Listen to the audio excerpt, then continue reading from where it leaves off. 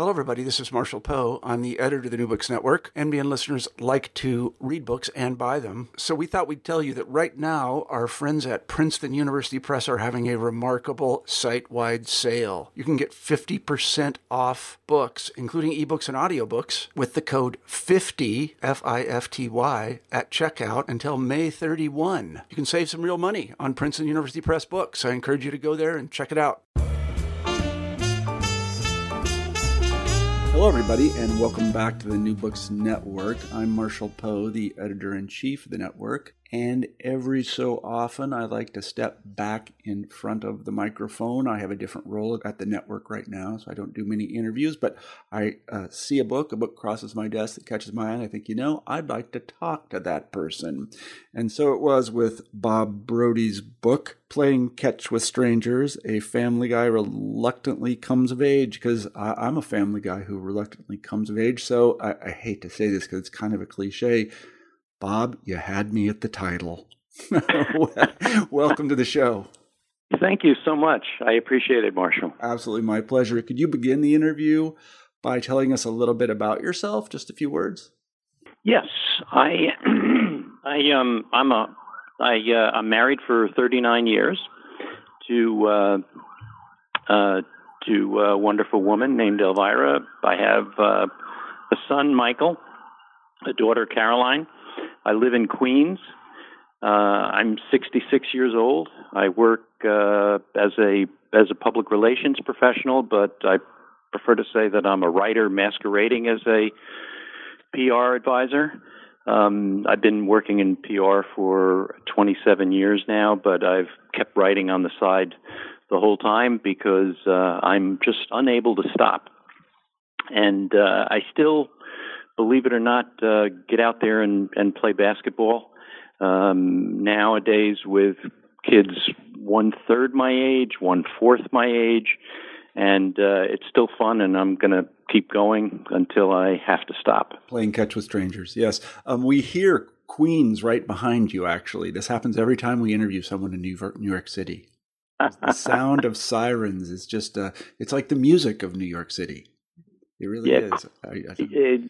Queens never goes quiet, like the city, and it's a big difference from other places. It is. It is. I mean, I just a few weeks ago came back from Italy, which is where my daughter lives, and my wife spends much of the year. And they're in a small town in southern Italy, and it's just peaceful. It's just slower. It's people say hello to each other on the street. It's small town life, as I imagine you find it in the United States too, and as I remember it from my boyhood. Growing up in the New Jersey suburbs. So yeah, that's right. I mean, I live in western Massachusetts, and the noisiest things here. Actually, the birds are really loud. These sparrows are really loud in the morning here in western Massachusetts. So anyway, let me ask the traditional first question on the New Books Network, and I'm always interested in this, and I know the readers are too. Why did you write Playing Catch with Strangers? Why did you write this book? Well, I might as well confess that I never intended to. Some 10 years ago, somebody I worked with had seen an essay of mine that I had published and said, "You should do a book." And by that point, I had only recently turned back seriously to doing essays. And so maybe I had 10 under my belt, 15 under my belt. And I thought, well, okay, I appreciate the idea, but do I have a book in me? Do I have enough material for a book? And I appreciated her ambitions on my behalf.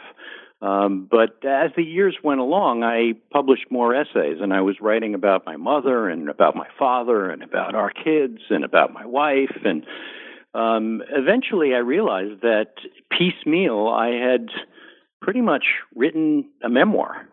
And so that's how it came about, almost by accident, if you will, in that I had written these pieces and decided, I think these pieces can be collected and maybe trimmed here and there and fused together over there and made to fit so that it would all be of a piece, more or less, and get it in some semblance of chronological order.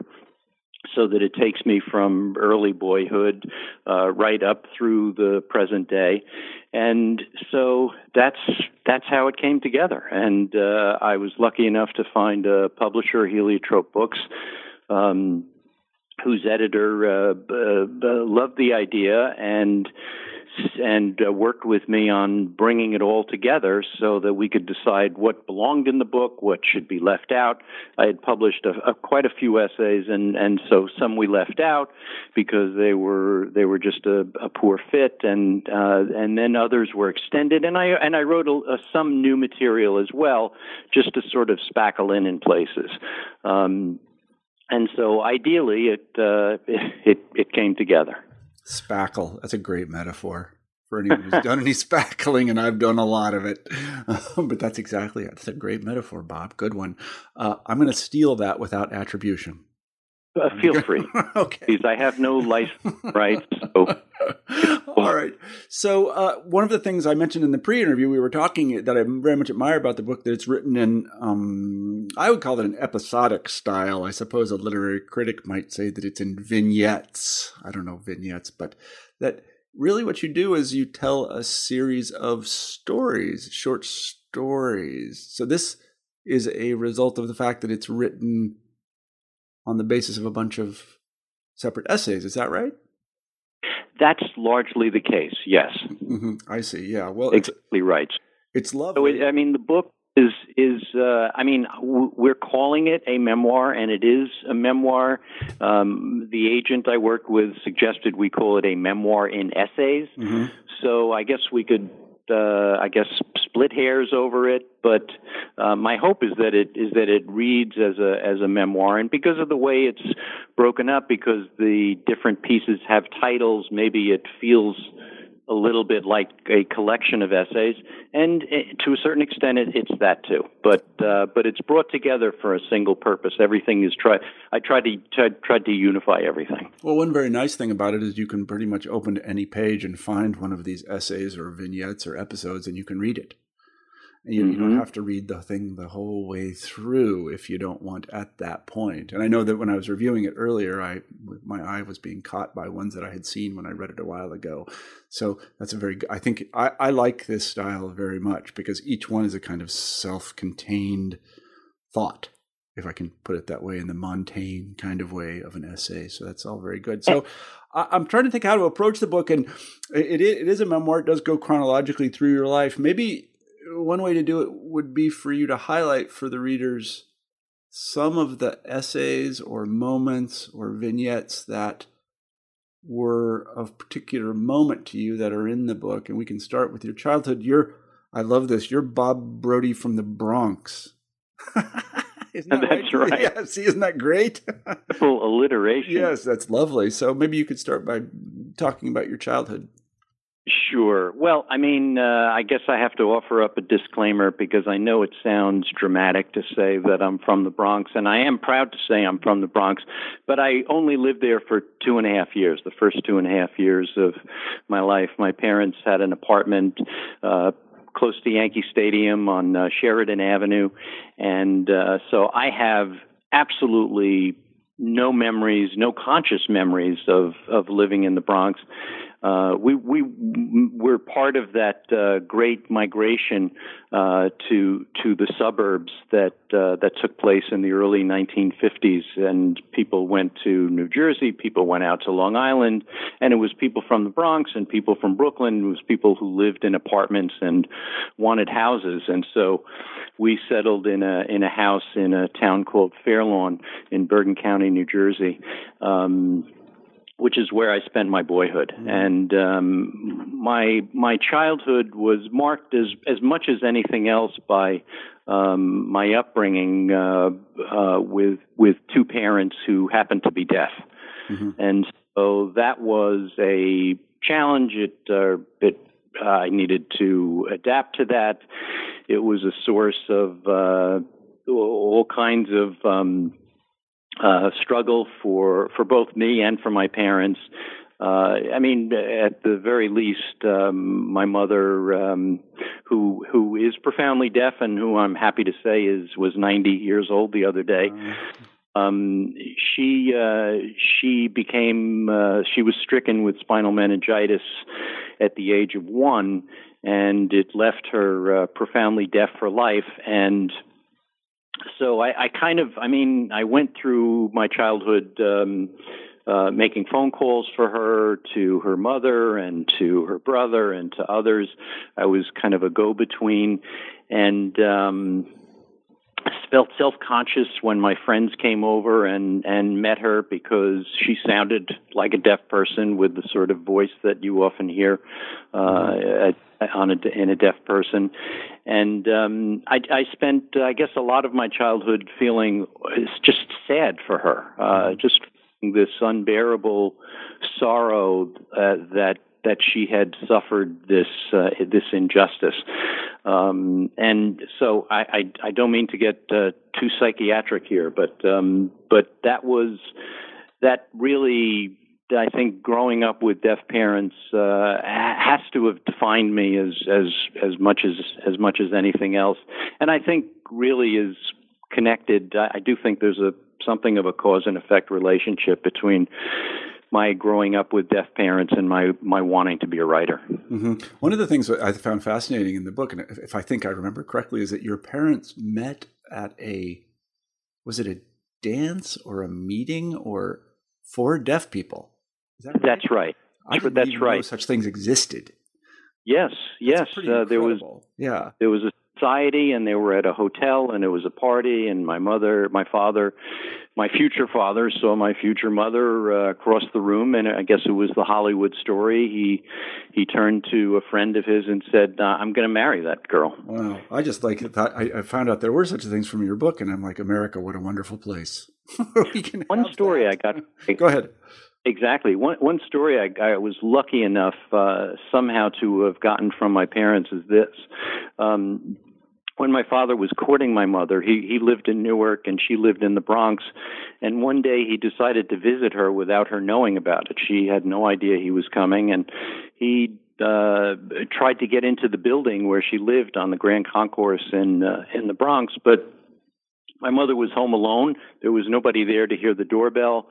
There was nobody there to hear anything. So my father decided that to climb the fire escape. Right. And he climbed the fire escape up to her window and opened the window and climbed into the room. And my mother saw him, and the reason he explained, the reason he did what he did was that he wanted to see her.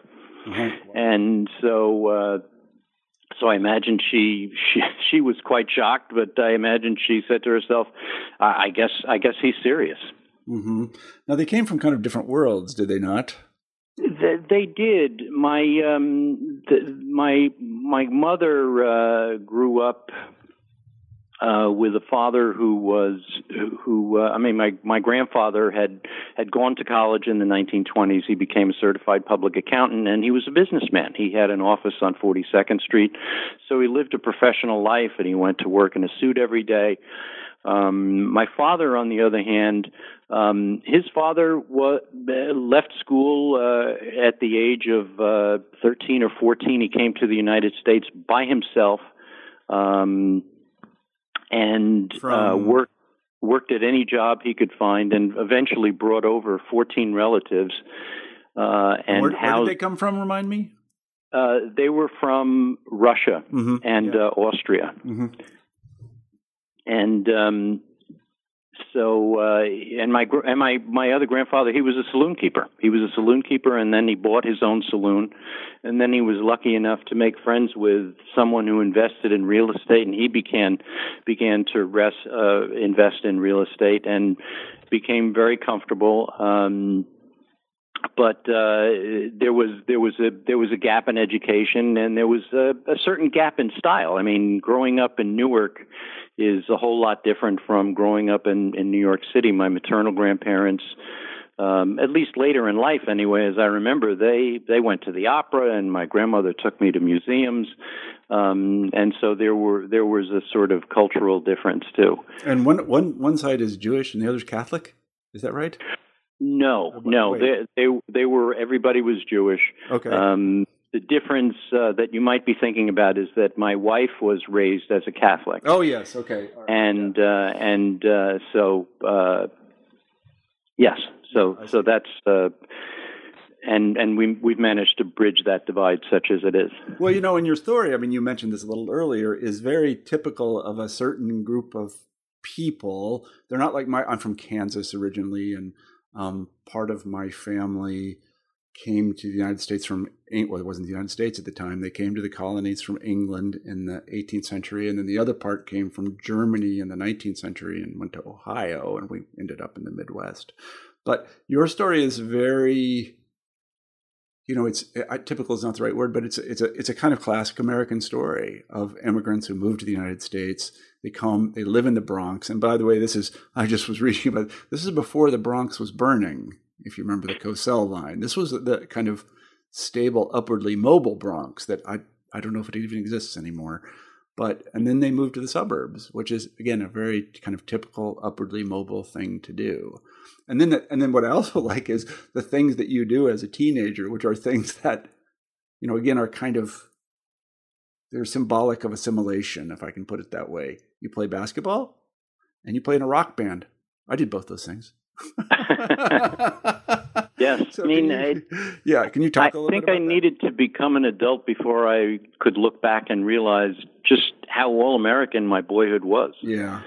I certainly had no idea while I was growing up that I was doing what lots of boys across the United States in the 1950s and 1960s were doing, and that was getting together to play with friends and play stickball and go to makeout parties and wonder what girls were all about. And I was doing the same thing. I was doing the same thing in Kansas. I really was. And I don't know about you, but in my adulthood, I'm 56, and I look back on my childhood, and I think that it was pretty wonderful, actually.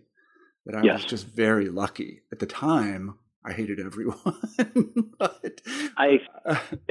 We're definitely simpatico on that score. I doubt I thought of my childhood as particularly wonderful as I was going through it. It certainly had its terrific moments. There were wonderful highlights. I would put girls and sports at the very top of that list. Right, yeah. I wish I could say that I felt the same about school, or about having to do anything that I had to do, but there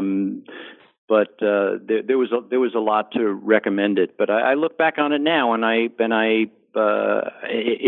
guess we now have the opportunity to deign it a good childhood. I mean, you just figure that whatever it took to get you where you are now, okay, that's what it took. Mm-hmm. No, that's right. I was just rereading Siddhartha, and that's pretty much what happens to Siddhartha. He has to go through all this stuff in his search for adulthood, or I don't know what he was looking for. But in any event, so you played you play the drums. Is that right? The drums, as I recall correctly. The drums, and yes. We were in a band, and it was very short-lived. I guess I lacked the commitment or the leadership ability to keep us together, but we had a few practices, and there were two guitarists. They were wonderful, and I just loved it. And so we briefly had these fantasies about being the Dave Clark Five, the Beach Boys. We would take anything. Yeah, everybody had those fantasies. Well, I don't know about everybody, but I certainly had them as well. And then the other thing which really sticks with you is basketball. Can you talk about your introduction to that? And yeah, my father, happily enough, and I think this happened purely by chance. I doubt I asked for it. My father put up a hoop in our driveway. He put up a pole. I remember he planted the pole in the cement, and it took some doing, and it was regulation height. And he put up a backboard with a rim, and it was very official. And he measured it, and it was 10 feet high. And I was 8 years old, and so I started to shoot around. And my father occasionally would shoot around with me. He had enjoyed sports as a young man himself, and I just took to it. I was smitten with basketball. I wanted to get good at it, and for a long time I was anything but good at it. I was skinny. I was short. I was wondering if guys were ever going to pass me the ball, or for that matter, just pick me to get in a game. And so I just kept at it. And it was really only around maybe my early 20s that I was finally good enough probably to make the high school team that I wanted to make. Mm-hmm. So a late bloomer in that respect, but I'm happy to, basketball came to be something that I wanted to master. It was just important to me to be good at something. And so it became a refuge of sorts for me. It became a place the courts were a place where I could go and practice something and try to get good at it so that I could feel important and accomplished, and it kept me in good stead. I really appreciate your use of the word refuge, because for so many years in my own life, I played basketball from very young and age, and essentially I retired about 10 years ago, I think, when my kids were first born, and I played 3 or 4 times a week my whole life, and it really was a refuge.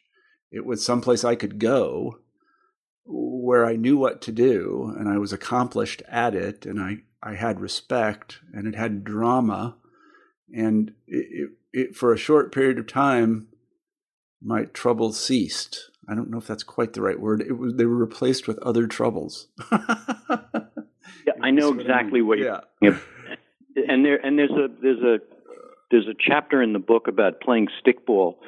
I think it's called All the Time in the World, and it's about how when you were playing stickball as a kid, nothing else mattered. I mean, the rest of the world just dropped away. That is right. And that still is part of the appeal of playing any sport, whether it's, and I like to play tennis a lot now too.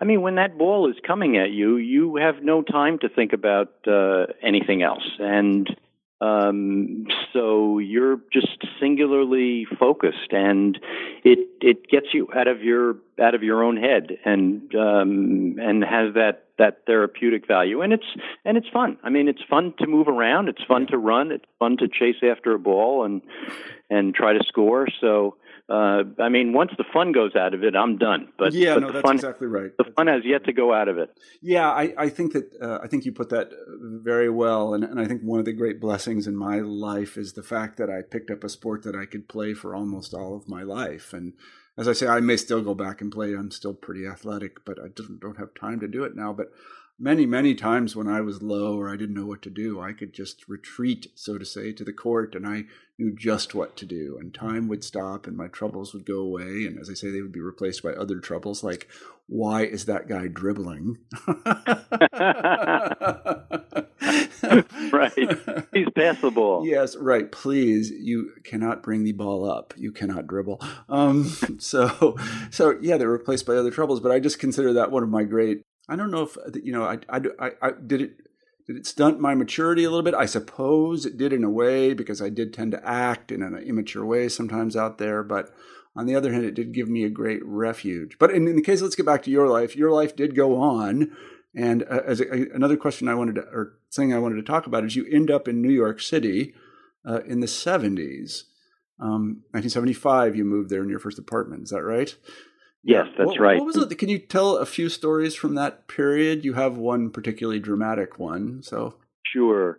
Well, I mean, I had been living at home, and one day my father came by and asked me how my search for a job was going. I was still looking for my first job after college, and I have to admit, I could have been looking harder than I was. I guess I lacked a certain incentive. There I was in New Jersey. I had my own room, and I was still seeing friends, and I was still enjoying myself. But my father said he was going to start charging me rent, and I realized that he was probably sending me a message.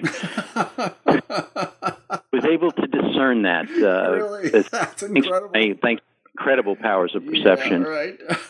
And so I got myself an apartment. I had little idea really about which neighborhood I should live in, but I found an apartment on East 7th Street between Avenues A and B. It was $150 a month. It was a studio apartment. It was toward the back of the building on the second floor, and I thought, okay, I've got my own apartment. My grandparents were absolutely aghast that I had moved into this neighborhood, and I remember one night we took a drive. They drove me home from their apartment.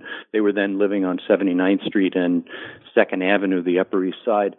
And I could just tell from the looks on their faces, they were thinking to themselves, why did Robert, as they called me, why did Robert move here? This is crazy. Why? Because, I mean, in the 1970s, it was very funky down there. I mean, it was dangerous. It's across from Tompkins Square Park, where it was just drug dealers, people looking to cop drugs, all kinds of violence broke out. I mean, the whole city was just going down the tubes. It was flirting with bankruptcy, and there were doomsday headlines every day, and the subways were failing, and just the whole city was on this. Was just sliding into oblivion. And so I had this bright idea that I should take this apartment. And 5 weeks after I moved into my apartment, I was mugged. And more than that, I was stabbed. A guy with a knife came down the hall and wanted to get into my apartment just as I was carrying my Sunday Times and some groceries. I was about to open the door, and he caught me in a compromising position. And I said I was not going to let him in, and he managed he poked me with a knife, and that managed to persuade me that that maybe I should let him in. And luckily, the damage that he did to me was a lot less severe than it could have been. I did go to the hospital. I was in intensive care briefly, but I'm sure that was a precaution. He poked me in the chest, but I know he only intended to scare me, and he succeeded by every measure in doing that. But if he had wanted to hurt me, if he had really wanted to hurt me, he certainly could have. Mm-hmm. He just wanted to get in and get whatever I had that he could take. And so he took my TV, he took my radio. He left me my typewriter because, believe it or not, as we're there, he said to me, you probably need this for your business. Mm-hmm. And at one point he handed me a towel for my wound because I was bleeding from being stabbed. So it was really an unusual incident, and certainly marked me and made me. I wrote another piece 40 years later. I wrote about it, and it was the first time I was published in the New York Times, a very exciting milestone. But I wrote about it 40 years later just to look back and reflect on what it had meant to me and realize that it really had turned me kind of combative, and that I kind of went through the city with something like a chip on both shoulders, and I'm always looking in the rearview mirror to see who might be. It's not that I was some paranoid schizophrenic or anything, but let's just say that I wanted to be ready for anything, and if it was going to make trouble for me, I was going to want to be able to make equal trouble for them. And that was actually part of the reason I'm sure I kept playing basketball, because it kept me fit and it kept me ready. Yeah, no, I understand what you mean. Innocence lost in that way. I've never had anything like that happen to me, to be honest with you, but I can only imagine how frightening it must have been. And it was a time, the 70s, the late 70s, especially in New York, as you say. I mean, there was a lot going on. Son of Sam and the Weathermen blowing themselves up, and the city is failing and are not collecting the trash, and it's really hot. And I was just reading about all this, and I thought this must be absolutely fascinating. You know, and the punk revolution is going on, and it just have been. I mean, I tend to, you know, again, having being in Kansas at the time, I looked upon these things as, I guess, with a certain amount of admiration almost. It must have been just terrifying to be in the middle of it. Well, I mean, it could be entertaining. I know that sounds weird to say, but in the apartment building where I lived, there was a young woman who it turned out was a prostitute. And so I certainly growing up in suburban New Jersey, I had no familiarity with prostitutes, much less did I expect to live in an apartment building with one down the hall. So when we actually became friendly, and then there was a kid who lived in the building, an 8-year-old kid who would light the trash on fire in the incinerator. So we had an aspiring pyromaniac on our hands. Yeah, you can learn a lot about life in New York City. But you see, the other thing is that many people listening to this might be like, you get stabbed, moves to New York, moves to the city, gets stabbed, but he stays. Right, you've lived exactly. there your whole life. Right. I'm much more inclined to chalk it up to naivete than I am any sort of bravery. Yeah. I suppose I just did not know any better, because honestly, it never occurred to me to move out of New York City just because of that incident. I figured, to the extent that I thought about it at all, that this is the sort of stuff that can happen, that now that it's happened once, I guess the odds are in my favor that it's never going to happen again. And so we got that out of the way, and from here on, we'll be in good shape. Mm-hmm. So you go to work, and let's talk about you get a family pretty quick there. You have a family. Can you talk about the transition to that?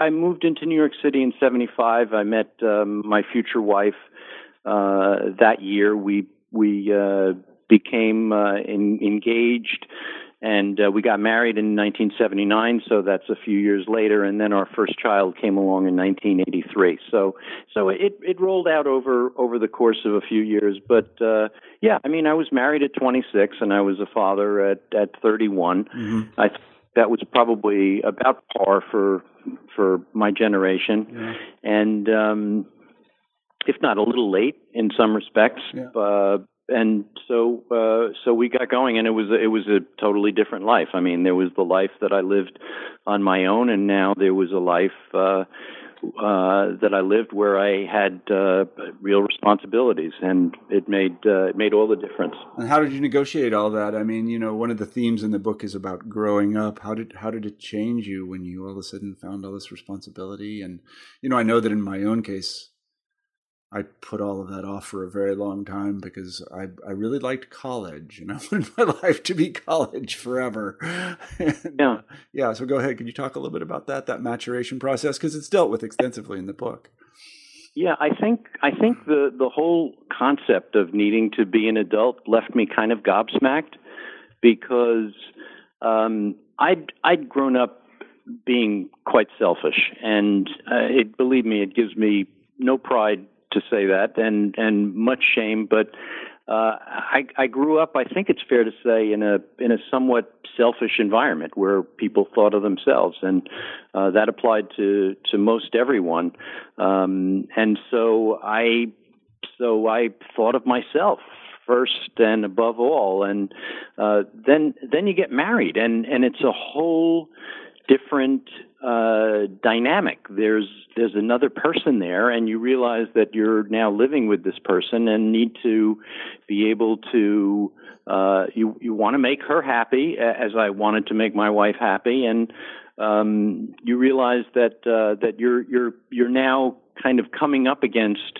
an everyday challenge to compromise and to make sure that somebody else is happy too, and so that took a big adjustment, and I have to say that I'm sure it took me a while. I know that my childhood selfishness carried over into adulthood for quite a few years.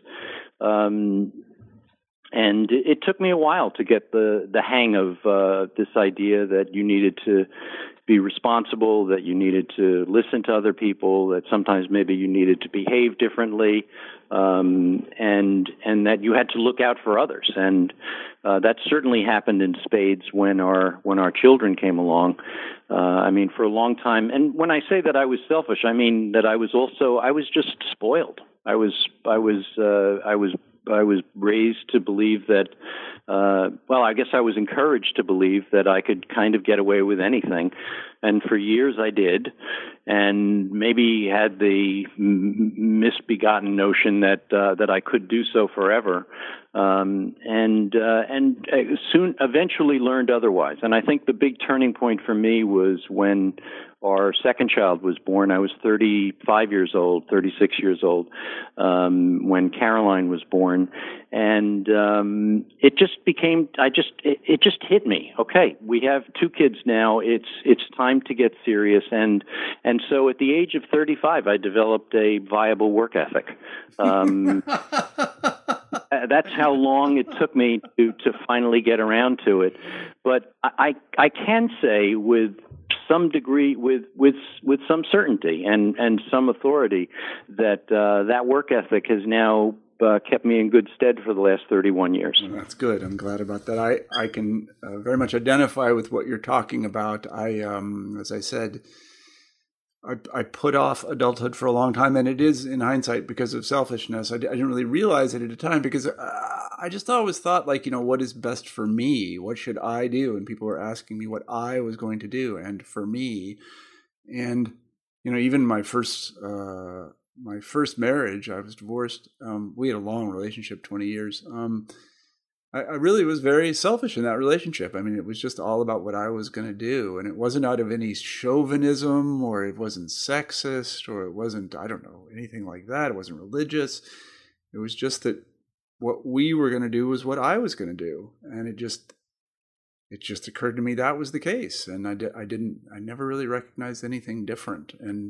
But I look back on it and I think, yeah, it's very selfish. I mean, including right down to playing basketball, which wherever we lived, I insisted that we live, someplace close to the gym, or I was going to go to the gym this many days a week, or, things like that. And it was very, what does Marshall want? That was the important thing. What about Marshall's career? What about what Marshall wants to do? And yeah, I look back on it and I had a different sort of turning point in my own life. I won't go into it, but I did straighten up and fly right after a while. So could you tell us a little bit about maybe your work experience? How did you say you developed a work ethic at a certain moment, and how did that change you? Well, I buckled down, and I had freelanced for 10 years, and I think certainly fueled my sense of independence, being able to kind of call my own shots and be my own boss. But I realized that my freelancing was, I was doing okay. I was getting published. I was making some money, but it was nowhere near enough. And I had two children now, and the question was whether my wife was going to keep working, or maybe she was going to cut back to 4 days a week or 3 days a week. And I simply started working harder, and I got myself a part-time job, and then eventually a full-time job, and that's when I started working in public relations. That was 27 years ago. Right. And so it was the realization that you had these responsibilities and that you'd been living this way. That's really what was the sort of turning point for you. I'm just interested in how people change in this way. I'm always curious about personal transformation, because people get in ruts and they just tend to stay there, but you didn't do that. You could almost say I had no choice. I mean, either I was going to flail and flounder and function as a mediocrity, or I was really going to try to excel, and I was going to try to do it to make my wife proud of me, and to make our kids proud of me, and to try to be some kind of a hero to my family and to myself. It was a matter of trying to fulfill my own expectations for myself. I mean, I had grown up with this idea that maybe I had something special to offer, and that had yet to be borne out for many of those early years of my adulthood. There were little highlights here and there.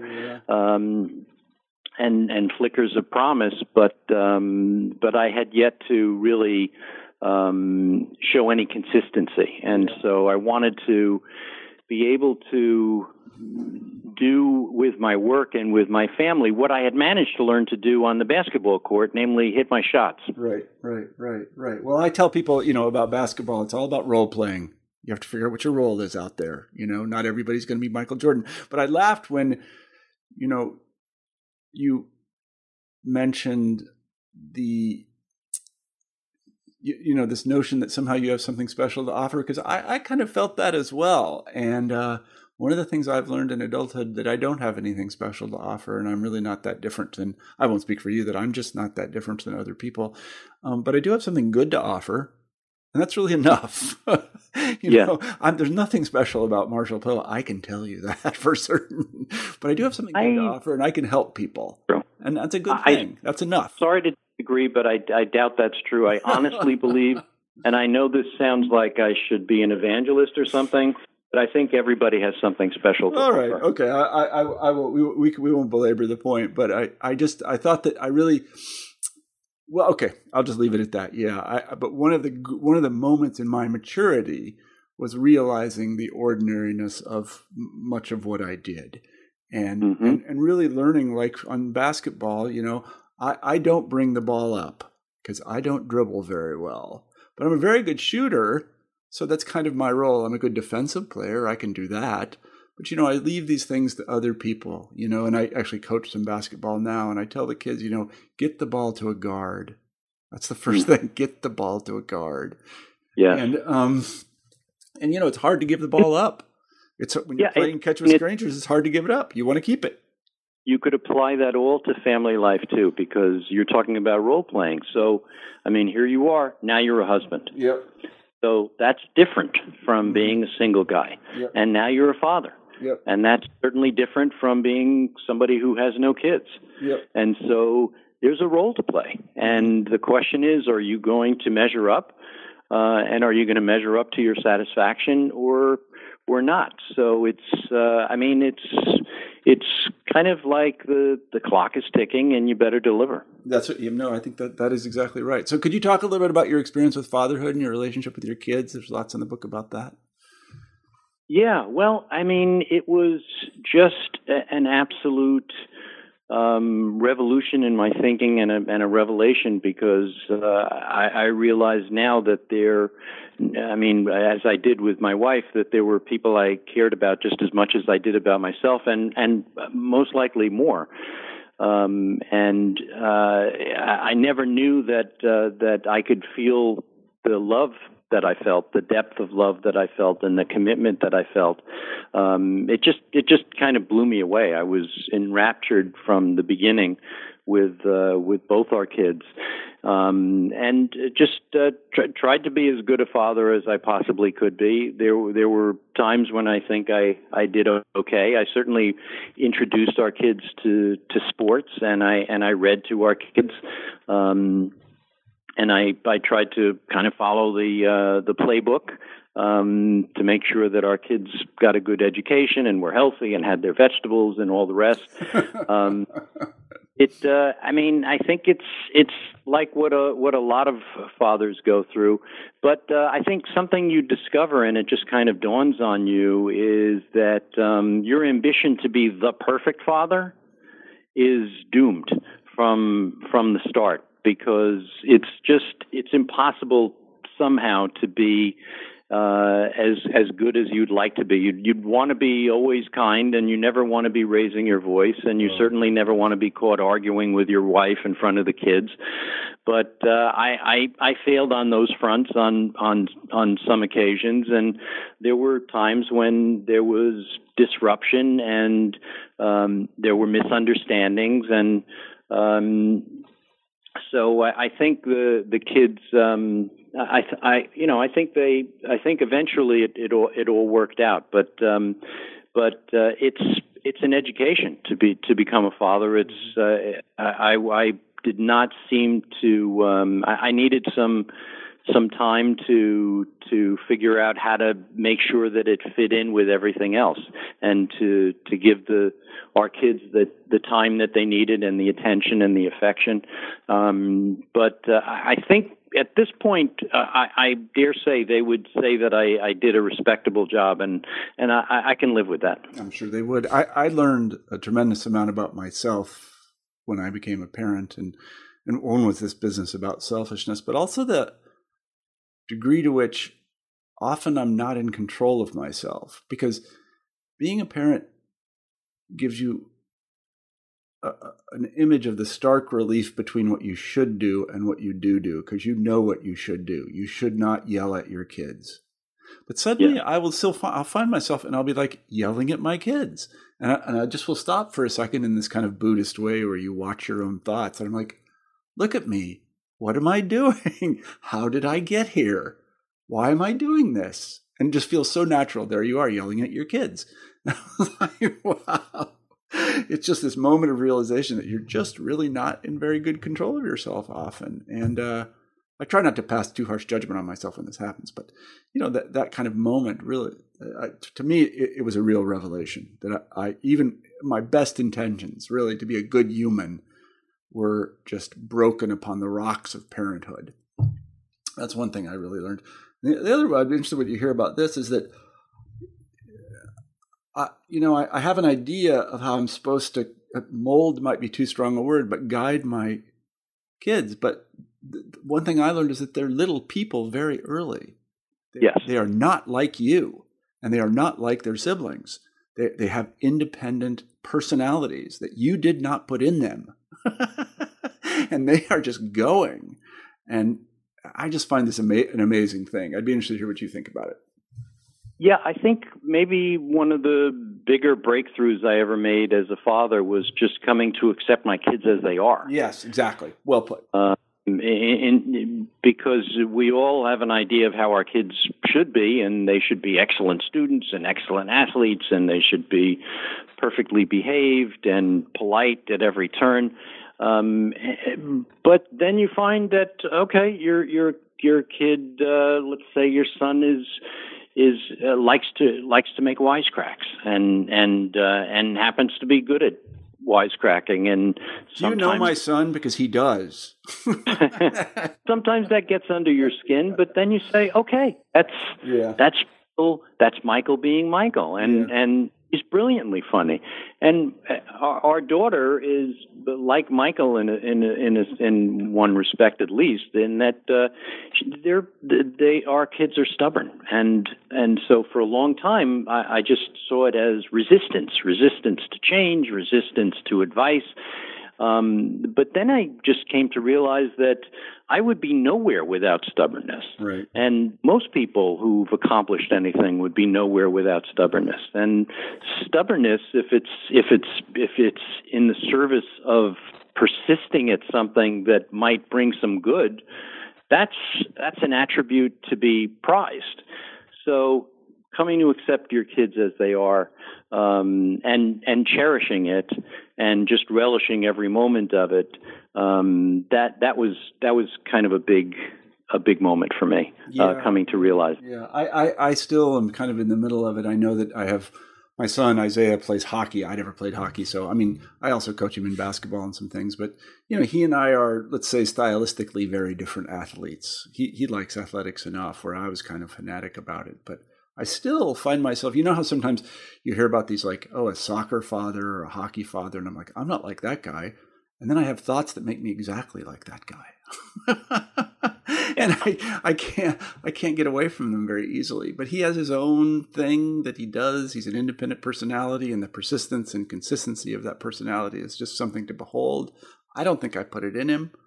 It's just him. That's the way Isaiah is. And I think it's great. I enjoy spending time with him. I do. I really do. But it just is a really fascinating thing to me to watch that. We're running out of time, but there's really something I wanted to last question I wanted to talk to you about, because we talked about this in the pre-interview, and I just find it fascinating. Is there was a long period of time in your life when you didn't really communicate to your family, and I had a similar sort of long period in my life as well. Could you talk a little bit about that?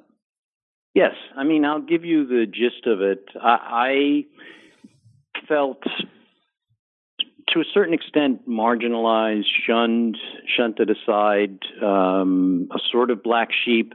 And it was interesting because I think our whole segment of the family felt like that, both on the maternal and paternal sides.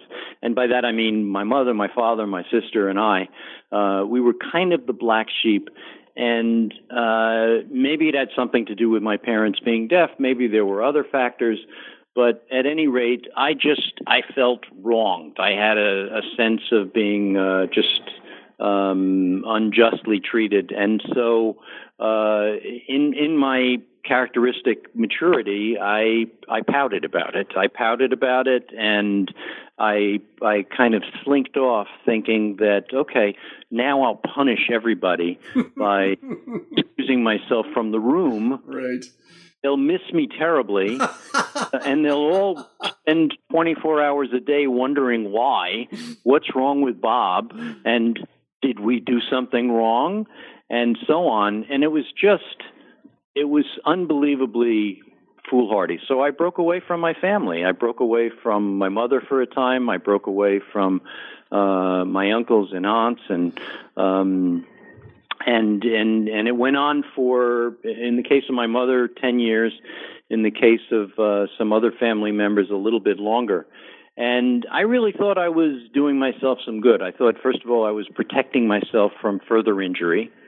And without quite realizing that I was now inflicting a new injury on myself, namely complete alienation from my family. And also I thought that I was kind of teaching them a lesson. They would get to better understand and appreciate me now that I was out of the picture. And so I broke away, and it was, and I in retrospect, I mean, and so for a long time I asked myself, am I doing right? Is this a mistake? And I never stopped debating that question until finally I decided this just no longer feels right. I mean, I'm now getting older. My relatives are getting older. Nobody is going to be here forever. If we're going to resolve this, I think we better start trying to resolve it soon so that we can be a family again. And so I started reaching out, and there was a Thanksgiving in 2013 where I went down to Florida, and we had a kind of reunion with a lot of people. And before that, I reunited with my mother, and we reconciled and became on good terms again. And so it brought me a lot of peace to have made that effort and to have succeeded at it. Of course, it's never perfect, even after you do that, because once the break is made, something kind of stays broken, and you never can regain the years lost. And that's a pity of a dimension that's beyond anything I can measure. That's just a shame. And but that's sometimes how it goes. And if you learn from it, then maybe you'll be the better for it. Yeah, I think that's right. That was very eloquently stated. I know that I felt a lot of the same things when I sort of broke off contact from my family. I held a really deep resentment that I had somehow been wronged or misunderstood. And if that wasn't kind of patronizing and superior enough, I also did feel like I was teaching them a lesson and that they would horribly miss me, which I don't think they really did. But I did feel those things, and I felt very like justifiable anger. That's the expression that comes, that I felt justified in doing these things. And in hindsight, I just wasn't justified in doing these things. And it was, in my case, it was a species of selfishness because it just meant that I didn't have to do a lot of things that I didn't really want to do anyway. And it was kind of an excuse for my own solipsism. And you don't get those years back, and you don't get that time back. And again, I'm reminded of Siddhartha, whose own son has to go through everything he goes through. And I don't know if, I always wonder, Bob, if I tell my kids this, then they won't do it. But I kind of think if I tell my kids this, it won't matter because you kind of have to go through it. And yeah, well, that's an upsetting thing. Yes, I can imagine nothing that I would take as a greater threat than that. Yeah, it would be terrible. I mean, I know that I tortured my mother before she died. I tortured her by not contacting her. And I'm very ashamed of it, and I tortured her, and it was just it was inhumane, is what it was, and my sister reminds me of that every time I talk to her, and as well as she should. I know what you mean. I mean, you can be plagued by these memories, and I remember I had gone a long time without talking to my paternal grandmother, my father's mother, and I called her one day out of the blue, and she was so happy to hear from me. That's right. I mean, her voice cracked. She was no doubt crying at the other end of the line, or about to. Mm. She was, and I could hear it.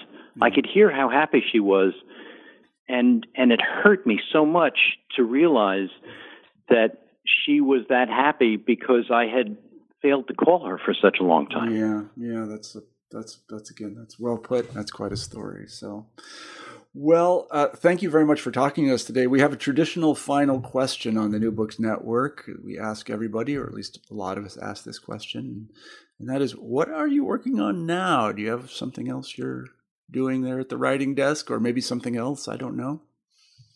I would like to write more books. I would like to do memoirs in particular. I'm certainly going to keep doing personal essays, but I'm interested in writing at least a couple more memoirs in particular. One would be based on a blog I had called Letters to My Kids. For some time, I kept a journal, handwritten, in which I wrote letters to my kids about their upbringing and about my life, and then I gave them those journals as a Christmas gift, and eventually I turned it into a blog in which I was calling on other parents and perhaps grandparents to do as I had done and to write letters to their own kids and try to preserve personal family history for future generations. So I would like very much to try to develop that into a book.